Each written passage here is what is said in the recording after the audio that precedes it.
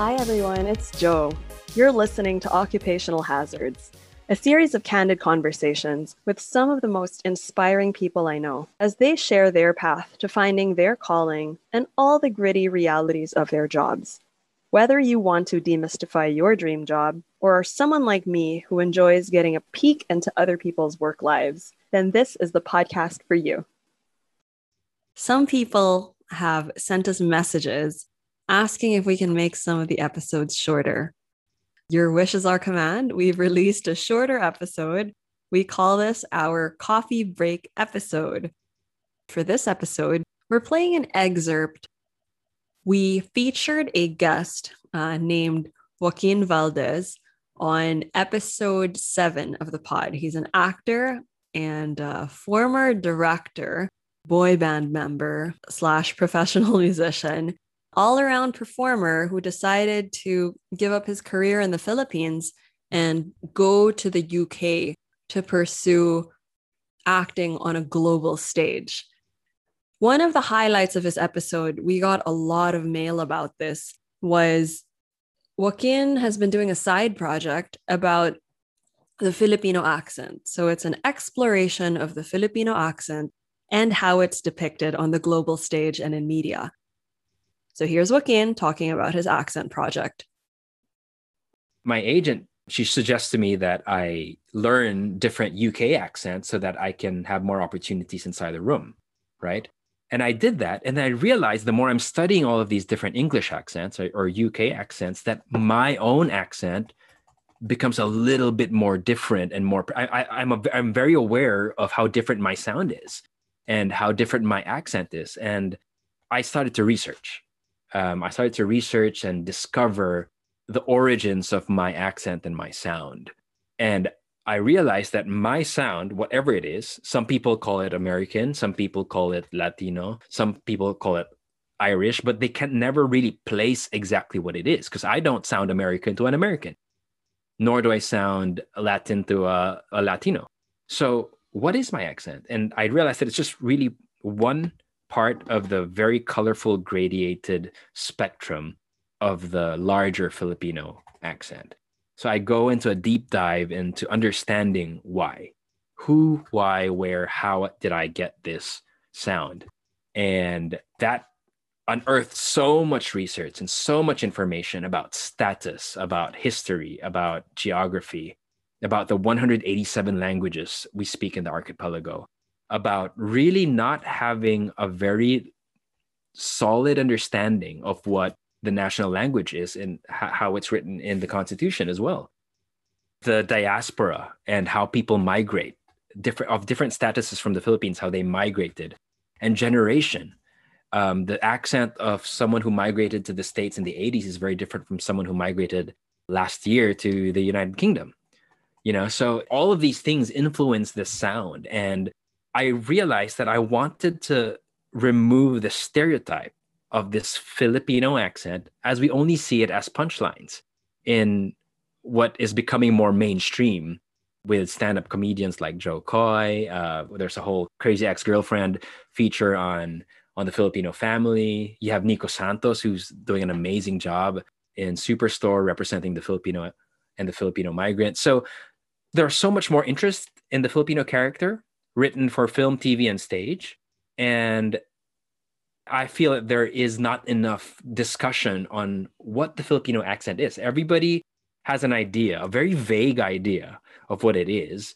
And when they are meant to mimic it or to try it out, they refer to how their mom sounds or their dad sounds or their tita sounds or their family in the Philippines sounds.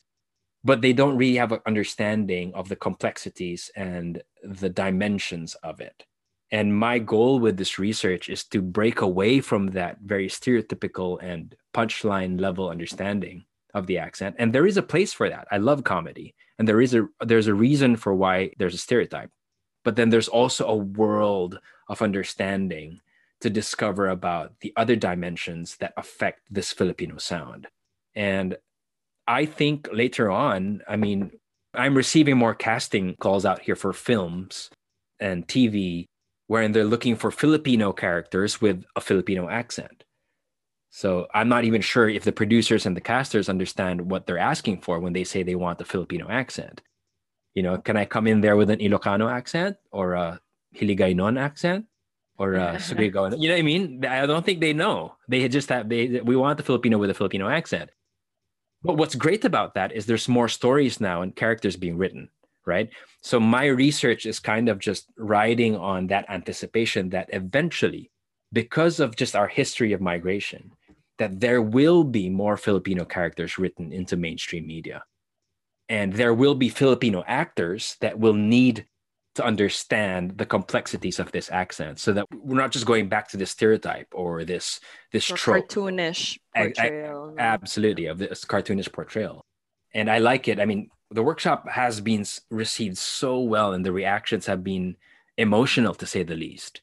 Because after I run through a very lengthy lecture on the factors that affect this sound, and I don't go straight into the application, I have to make them sit through this important discussion on the factors that affect it, because it's about status, it's about privilege, it's about history, it's about our poverty, it's about colonialism, it's about our history with the Western colonizers. It's all of that rolled into one lengthy discussion. And then I apply it. And I make the participants, which are actors, I make them choose a speech from Shakespeare, a classical speech that any actor would have as an audition piece, but use the Filipino accent in it. And it's emotional because they've never taken the Filipino accent seriously, or they've never legitimized this sound in such a serious and legitimate context. And it's a nice journey because as they start the speech, it's almost like they're embarrassed to use the accent, but then they finish the speech empowered by it. And I love how it's opening up a discussion for Filipino actors who were never in the Philippines, because there's so many of them in the States and here in the UK, and also for Filipino migrant actors who have tried to shy away from their own accent to compete with the Brits and the Americans. Because we come out, and it's the same feeling I had when I came out to the UK. I felt automatically inferior or, not worthy or not enough. And embracing your own sound, embracing your own accent does so much to you as an actor and as a storyteller. And hopefully this will open up more opportunities for Filipino characters to be written so that our representation in mainstream films and TV and stages is more rounded. And we're not just reduced to a background nurse, helper, or, a dishwasher. Hopefully, front and center, we have Filipino characters. Yeah. Well, the Filipino nurses in the UK are like doing the lion's share of COVID care. And yeah. So it would be interesting to see them get the full and fully rounded portrayal if there were to be stories written about them. Right. Are you all caught up? So that was Joaquin talking about his accent project. Now we have Jen. Like I said, she's a logo designer of this pod, and she's going to help me read some listener feedback from 2 listeners in particular who had interesting things to say about how the exploration of the Filipino accent has played into their work as well. So we have a friend of the pod, author Mina V.Esguerra, who is actually a romance writer. She tweeted that she listened to our episode. You can see the screenshots on our Instagram, but if you follow her on Twitter, you'll actually see this thread. Her handle is at Mina V.Esguerra. So she said that she listened to the pod, and she said Joaquin and I had talked about studying the Filipino accent as it's portrayed or used in, film, media, and theater. So she talked about sliding into my DMs, which she did. Thanks, Mina.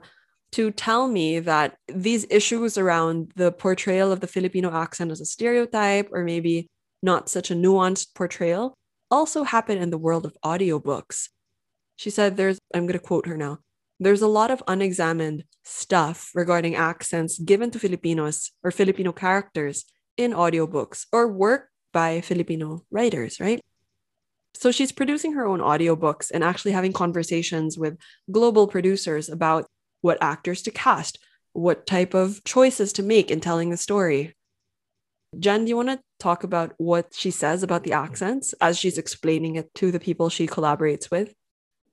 Sure. So, unlike they mentioned, it is absolutely determined by region and class and generation and school attended and other languages spoken and a whole host of things.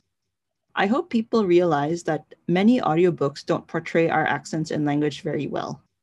Every time I encounter it, I tell myself, it's just one book. What does it matter? They probably know that those are choices the performer and producer made or let slide, right? Until I'm told that when I speak, I don't sound Filipino. Really, what makes you say that? Am I now being judged on how I sound based on media where the same choices are not examined again and again until it's the standard because of things like massive distribution? And people like me are now the outliers who have to explain why we sound like that? Messed up, right? Basically, what Mina is saying is because in the past there were not more intentional choices made regarding accents, or the people casting and producing these audiobooks just made assumptions about what a Filipino should sound like. Either they cast somebody who is maybe of Filipino descent but has an American accent for a character that's set in the Philippines, which wouldn't necessarily, again, depending on various factors like background, where they lived, that wouldn't necessarily be the case. But it's easier for them to cast somebody.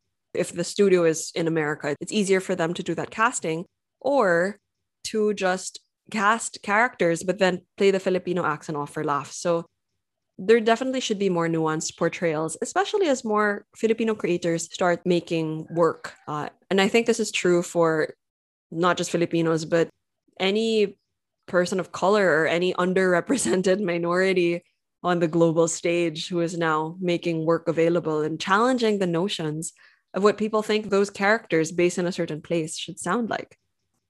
We can actually talk about productions like Trece, where, if you guys haven't seen it, it's an animated series on Netflix. One of my favorite Pinoy graphic novels. It's a crime procedural featuring supernatural elements from Filipino mythology. It's set in the Philippines. And there were some interesting choices made regarding voice actors, both for the English language version. So they cast mostly Filipino American and Filipino Canadian actors for the main cast. And for the Tagalog or the Filipino dubbed version, they cast more, I think, of our local voice actors and some Filipino celebrities based in the Philippines. In the English dub, when, for instance, commuters are getting off the train and complaining about the train breaking down in the opening scene in the first episode, they're actually speaking English with a Filipino accent. So that got praise for being authentic. Some of the more questionable or controversial casting choices have to do with why some of the main characters who are supposed to be born and raised in the Philippines in the English dub actually sound Latino. There was a question as to why did they cast actors who are trying to sound Filipino and end up sounding like Latino or Mexican instead of getting Filipinos who could actually do the accent. So there were some questions about that. And there's, again, a variety of reasons. I also understand why some of those casting choices are made. There was a Japanese dub too. I can't speak about what the accents were like because I don't speak Japanese. Jen, did you listen to the Trece dub in Japanese? I watched the trailer. I haven't seen the actual dubbed episodes yet, but I think that would be really interesting. I think one thing that I really liked was that they kept all the spells and incantations in Filipino just to, I guess, retain that local flavor. And in the trailer, I thought it was really funny. You know, it's all in Japanese, but then they say, they introduce Babaylan Jess, yes. mandirigma. Babaylan mandirigma. Yeah, in like a Japanese accent. So I thought that was really cute. Okay, so that was the comment about Trece. So we have another friend of the pod, Dr. Ron Darvin, at ron.darvin on Instagram, but you can follow his work also on academia.edu. Ron referred us to a website called www.dialectsarchive.com. That's dialects plural and archive singular. So dialectsarchive.com. And he said, I think it's useful so one doesn't end up essentializing or exoticizing Filipino accents, which is, I think, a more eloquent and concise way of trying to say what we were saying earlier about choices people make when portraying the accent in film. I basically told him that he, as an academic, Joaquin as an actor, and Mina as an author, who all talk about this topic, are like the Avengers of representation. Ron, Professor Darvin, Dr. Darwin, published a journal article, which we'll link to in the show notes, about social class and the inequality of English speakers in a globalized world. So Ron basically talks about ELF.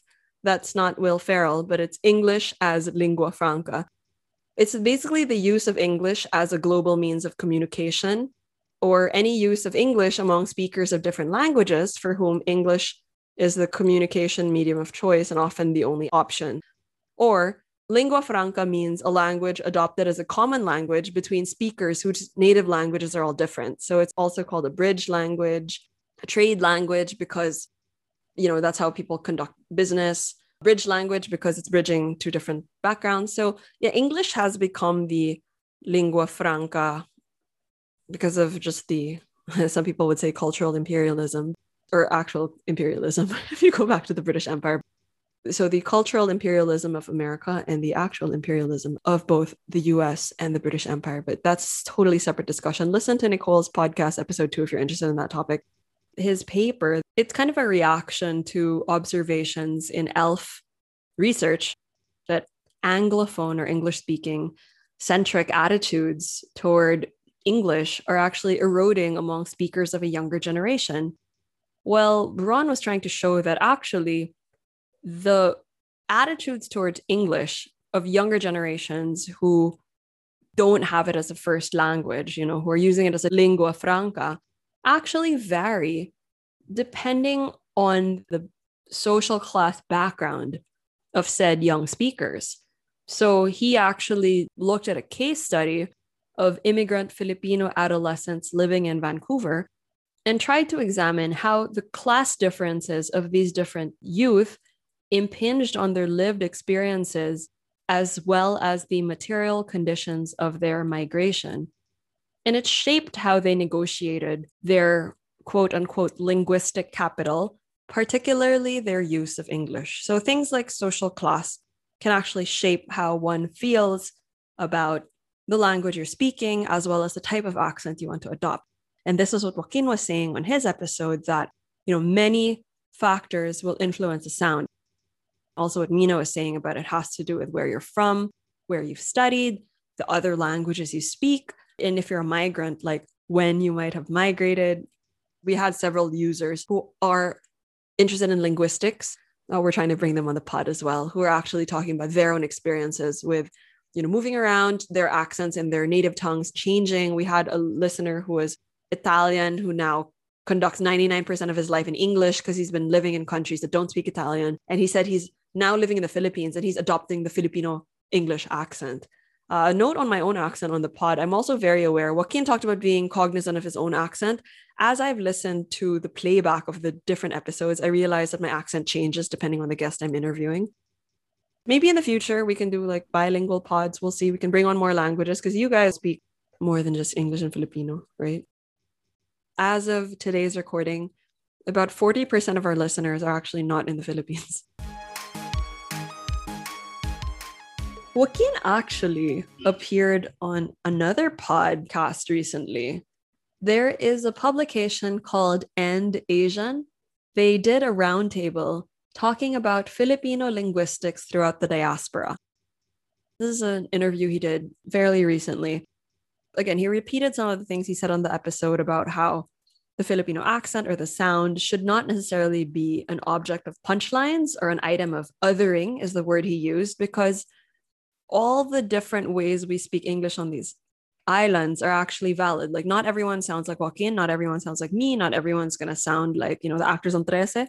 Again, there is variety and diversity that's not necessarily being depicted in the mainstream. It's kind of like his joke about how in the UK, there's all these different accents, and based on watching TV, you would just think that everyone is speaking RP or received pronunciation, or the Queen's English was actually, I think, only about 3% of the population speak. So think Downton Abbey, The Crown, very like proper, like if you watch a lot of the newscasters as well as the government officials, I think. Anyway, so there's a certain skew or a media skew toward that type of accent. So same with the Filipino accent that kind of shapes what people think people should sound like.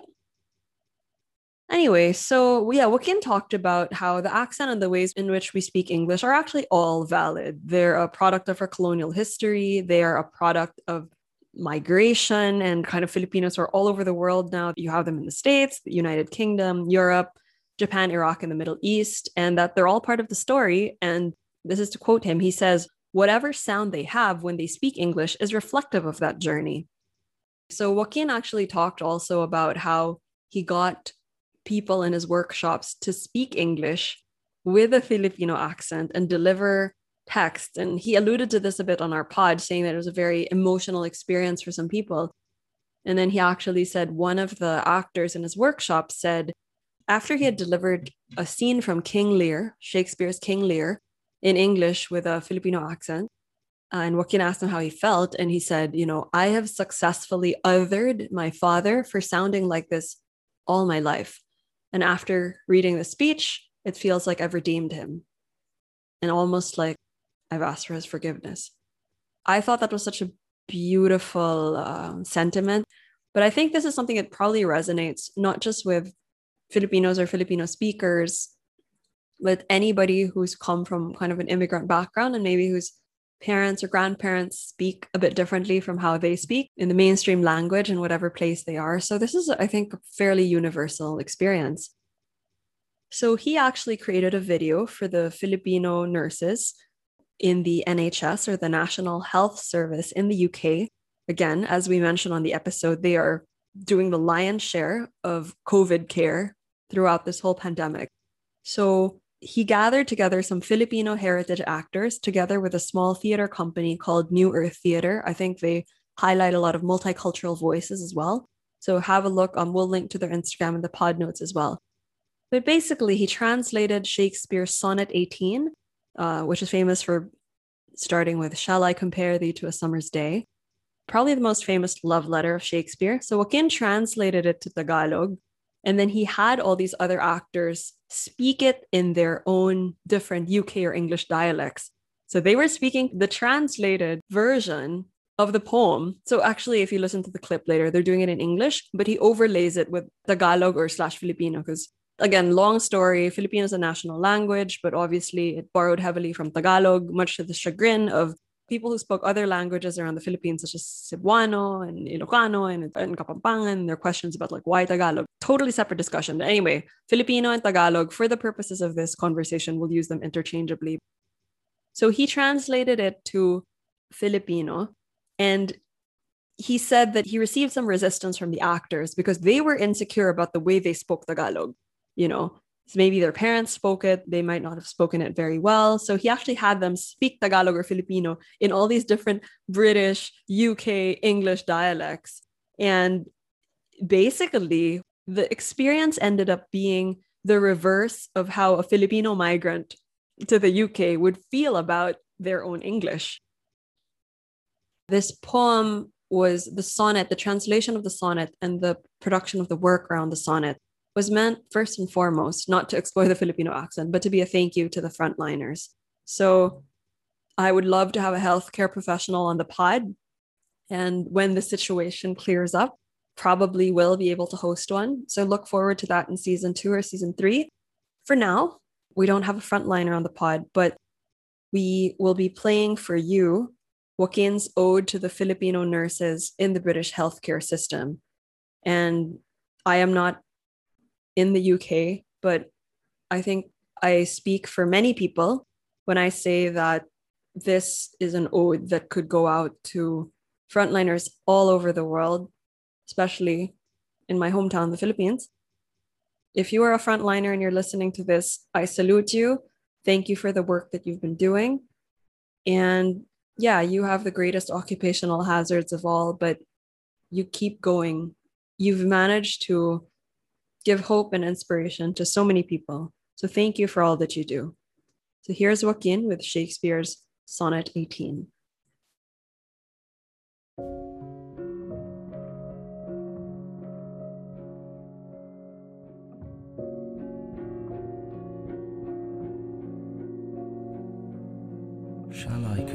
May hahambing ba kita sa isang araw ng tag-araw? ika'y di hamak na mas maganda at mas They are more kanais-nais. lovely and more temperate. Magaslaw ang ihip ng kanyang mayong hangin. At ang masaya niyang pagbisita ay madalas na nakabibitin.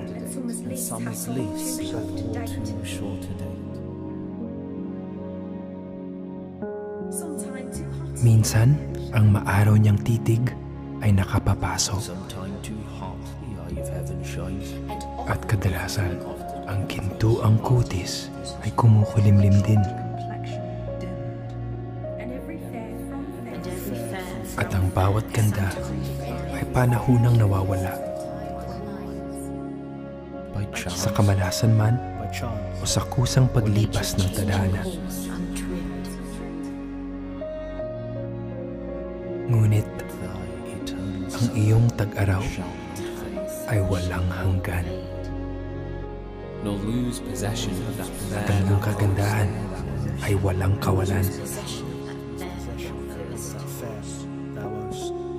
Mismong si kamatayan ay di ka kayang matakpan sapagkat ika'y sumisikat sa bawat taludturan.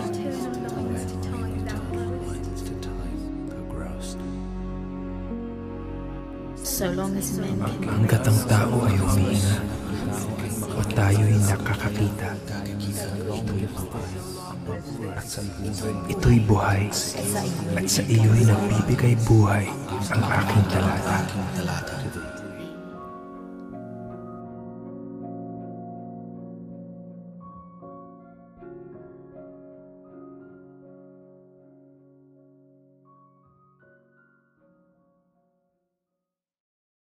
If you like these snippets, you can listen to the rest of the mailbag on the season finale, parts 1 and 2, that's episodes 12 and 13 of the pod. Now go back and listen to the rest of Wookie's episode if you liked it. And if you want us to continue this conversation with Mina and Ron, let us know and we'll try to book them on a future episode. And now, back to the daily grind. Ciao. Thanks for listening, guys. Don't forget to like, rate, subscribe, and share with a friend so that others can find the pod as well.